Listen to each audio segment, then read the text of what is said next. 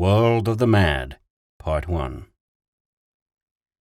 He walked slowly through the curling purple mists, feeling the ground roll and quiver under his feet, hearing the deep-voiced rumble of shifting strata far underground. There were voices in the fog, singing in high, unhuman tones, and no man had ever learned what it was that sang. For could the wind utter sounds so elfishly sweet, almost words that haunted you with half-understanding of something you had forgotten and needed desperately to remember?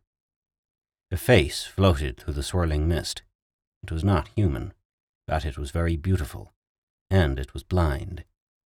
He looked away as it mouthed voiceless murmurs at him. Somewhere a crystal tree was chiming, a delicate pizzicato of glass-like leaves vibrating against each other. The man listened to it, and to the low muttering of the earth, for those at least were real, and he was not at all sure whether the other things were there or not. Even after 200 years, he wasn't sure. He went on through the mist. Flowers grew up around him, great fragile laceries of shining crystalline petals that budded and bloomed and died, even as he walked by. Some of them reached hungrily for him, but he sidestepped their groping mouths with the unthinking ease of long habit. Compasses didn't work on Tanith, and only a few men could even operate a radio direction finder. But Langdon knew his way and walked steadily ahead. His sense of direction kept rotating crazily. It insisted he was going the wrong way. No, now the house lay over to the right.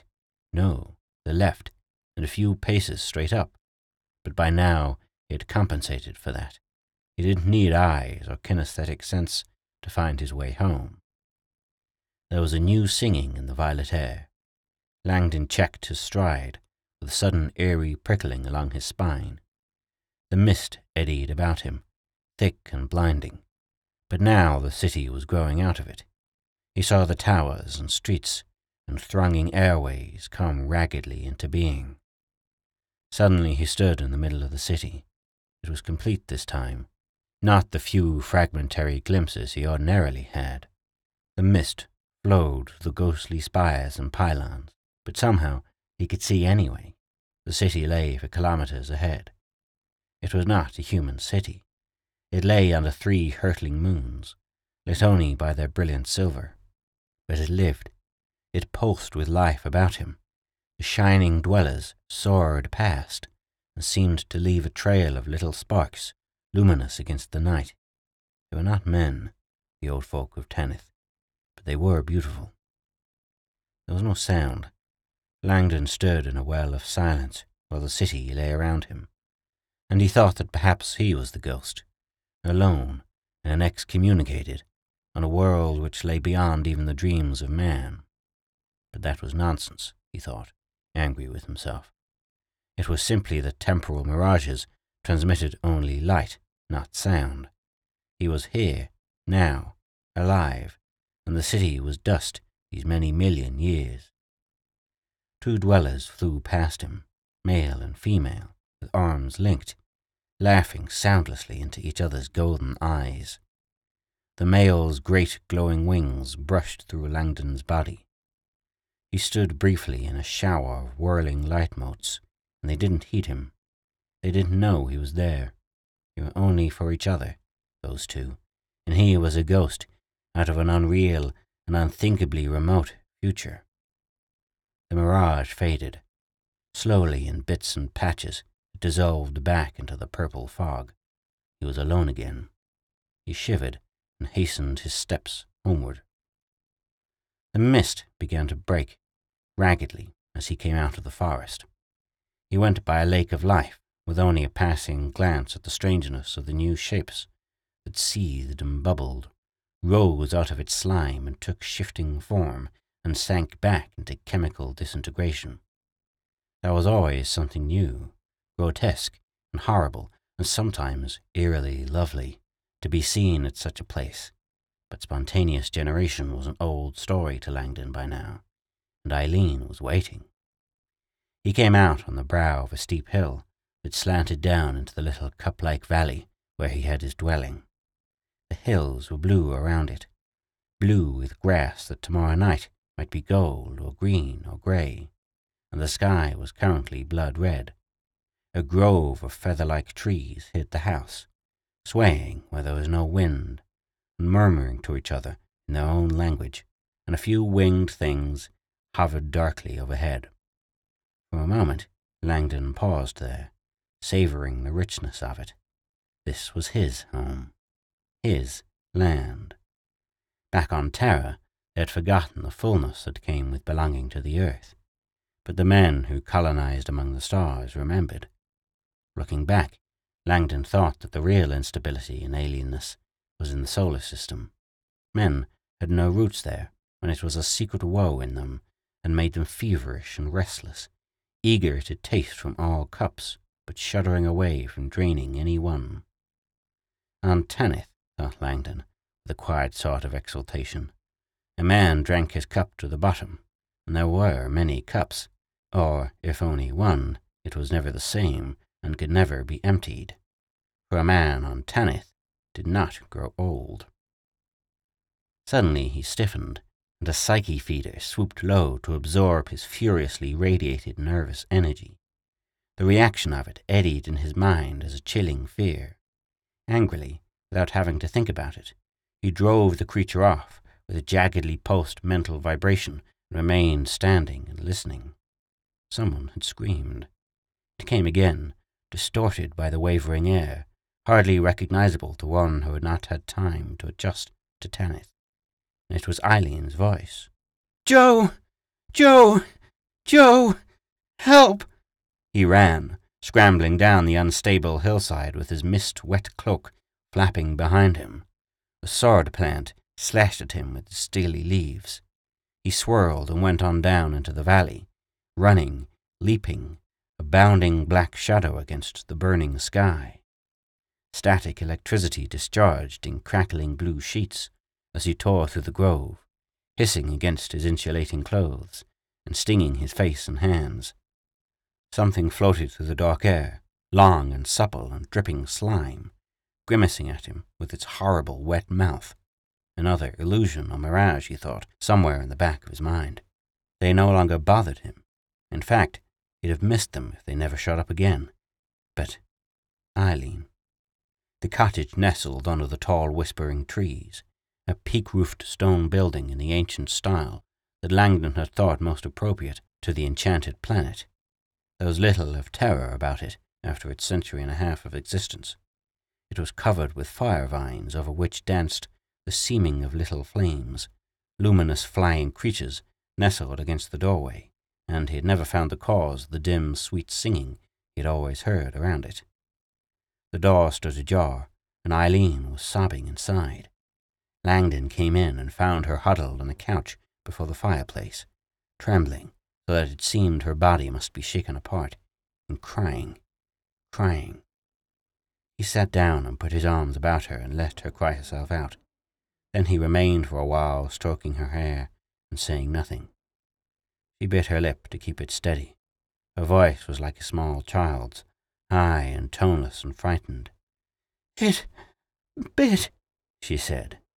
"It was an illusion," he murmured. "No, it bit at me, and its eyes were dead. It came out of the floor there, and it was all in rags." "You had an illusion fighting you," he said. "A psyche feeder flying nearby caught your increased nervous output, drew on it, and that of course frightened you still more. They're easy to drive away, Eileen. They don't like certain pulse patterns. You just synced them the way I showed you." "It was real," she insisted quietly, with something of a child's puzzlement that anything should have wanted to hurt her. "It was black, but there were greys and browns and red too, and it was ragged." He went over to the cupboard and got out a darkly glowing bottle and poured 2 full glasses. "This'll help," he said, trying hard to smile at her. "Prosit."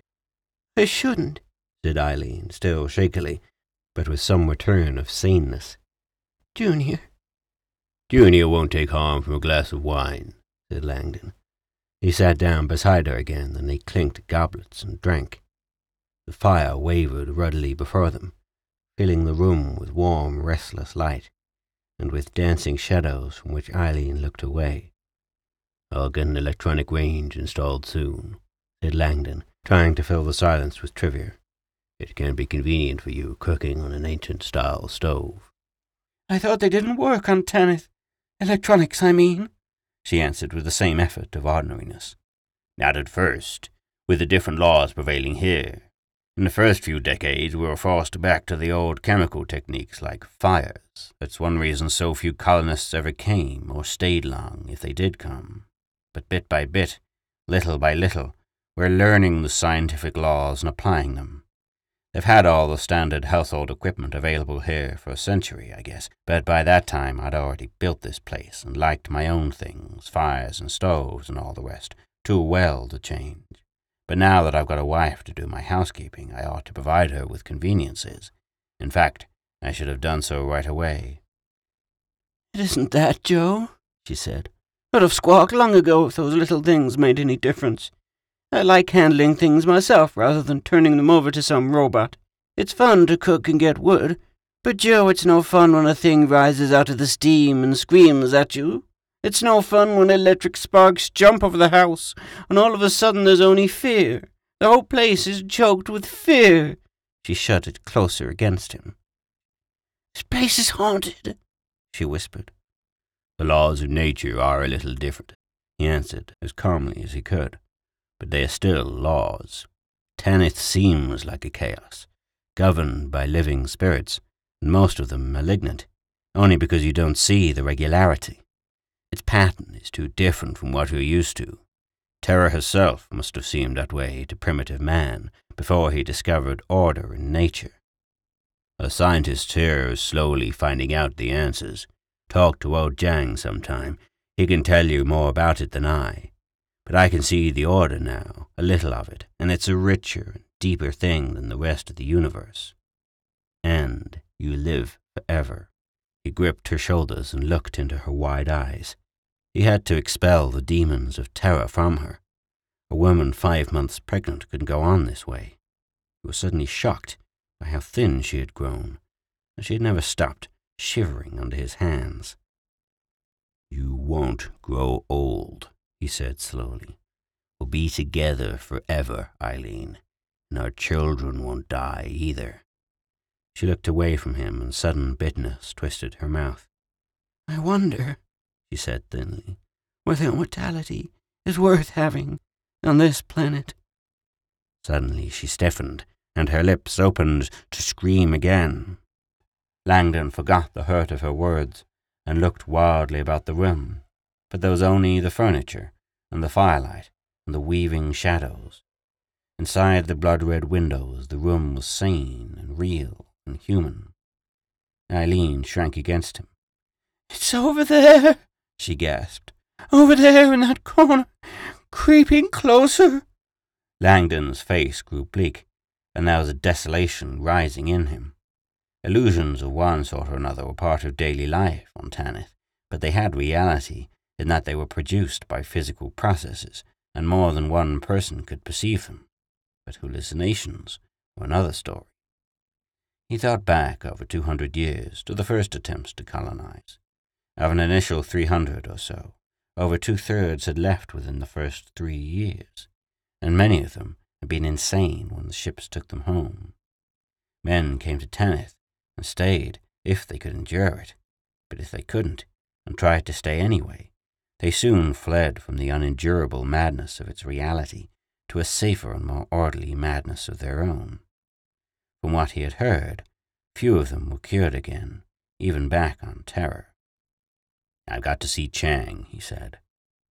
The colonists on Tanith tended to live well apart from each other, and unless they owned the new televisors designed especially for the planet, their only contact was physical.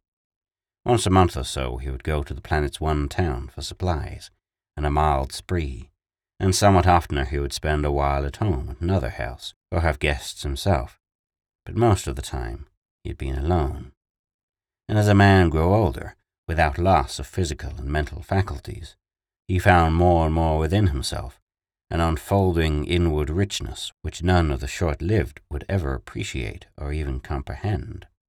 He had less need of other men to prop him up. Or perhaps it was simply that the wisdom, the fullness which came with immortality, made a little of the other colonists' company go a long ways. There was no denying it. Eileen's 23 years of life could not compare with Langdon's 200 or more. She was like a child, thoughtless, mentally and physically timid, ignorant, essentially shallow. But I love her, and I can afford to wait. In 50 or 100 years, she'll begin to grow up. In 200 or so, we'll begin to understand each other. As our ages increase, the absolute difference between them will become proportionately insignificant.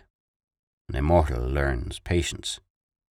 I can wait, and meanwhile, I love her very dearly. "What do you have to see him about?" asked Eileen. Us, he answered bluntly. Situation. It isn't good. "No," she whispered. Can't you learn that there's nothing to fear on Tanith? He asked. Death itself, the greatest dread of all, is gone. We've eliminated all actually dangerous life in the neighborhood of our settlements. There are things that can be annoying. Sword plants, the psyche feeders, the static discharges, but it's no trick to learn how to avoid them. Nothing here can hurt you, Eileen. "I know," she said hopelessly. "but I'm still afraid. Day and night I'm afraid. There are worse things than death, Joe." But afraid of what? "I don't know. Fear itself, maybe. How do I know something won't suddenly be deadly? But I'm not afraid of death. Even with a baby I wouldn't be afraid of wild beasts or plague or anything that I could understand." She shook her shining head slowly. "That's just it, Joe. I don't understand this planet. Nobody does. You don't. You admit it yourself." "Someday I'll know it." "When? 1,000 years from now? 1,000 years of horror? Joe, some of those things are so hideous I think I'll go mad when they appear." "A deep-sea fish on terror is hideous." "Not this way. These things aren't right. They can't exist, but still there they are, and I can't forget them, and I never know when they'll appear next, or what they'll be this time." She checked herself, gulping. "This is a very beautiful world," he said stubbornly. "The colors, the forms, the sound." "None of them are right. Grass may look just as well when it's red or blue or yellow, but it shouldn't be all of them at different times. The sky is wrong. The trees are wrong. Those hideous lakes of life and the things in them. Obscene. Those voices singing out in the mists. Nobody knows what they are. Those images of things 100 million years dead. And the faces and the whisperings, and there's always something watching and waiting and moving, just a little outside the corner of your eye. Oh, Joe! Joe, this place is haunted!" She sobbed in his arms with a rising note of hysteria that she couldn't quite suppress. He looked grimly over her shoulder. A swirling, chiming mist of color formed on one corner of the room, amorphous stirrings within it, a sudden shining birth that laughed and jeered and slipped out through the wall.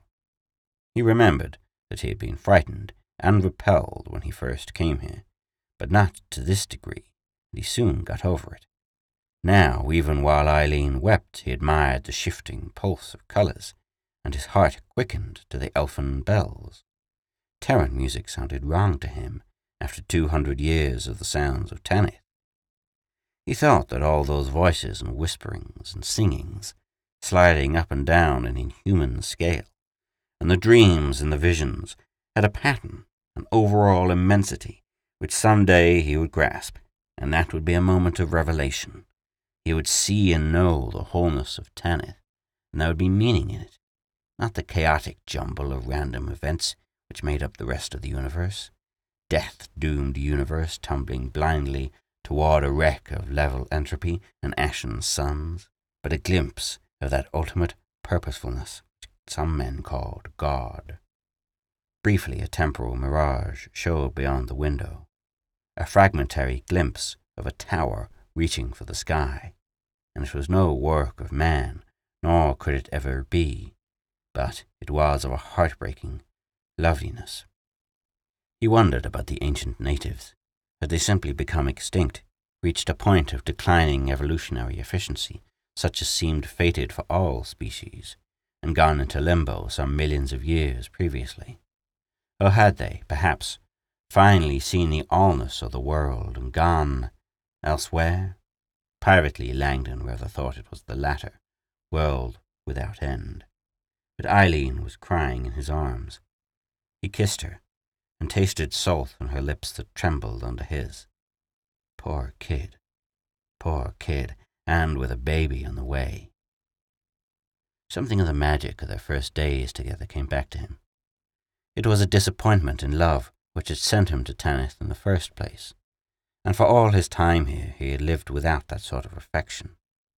The women of the town served the casual needs of sex, which seemed to become less and less frequently manifest as his own undying personality grew in fullness and self-sufficiency, and that was all. Still, a single man was incomplete, and a year ago one of the few colony ships landed, and Eileen had been aboard, and a forgotten springtime stirred within him. Now, well, she released herself, smiling with unsteady lips. "I'll be all right now, dear," she said. "Let's go." "I have to talk this matter over privately with Jiang. His wife can take care of Eileen. Certainly I can't leave her here alone. But sooner or later he would have to. It wasn't only that he had to go out and oversee some of the fields on which grew the native plants whose secretions, needed by Terran chemistry, gave them their livelihood. Solitude and long walks through the misty forests and over the whispering hills had become virtual necessities to him. The mighty thoughts of an immortal, which no Terran could ever comprehend in his pathetic lifetime, were being gestated in his brain.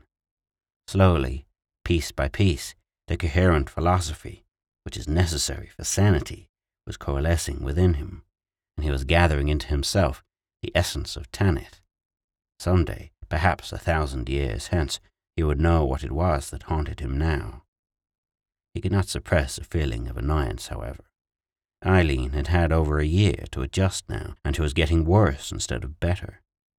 A brief sojourn in utter alienness might be merely pleasing and interesting, but over a longer time one either got used to it or he'd have to learn, have to accept the sanity of Tanith, and know it for a deeper and more real one than the sanity of terror.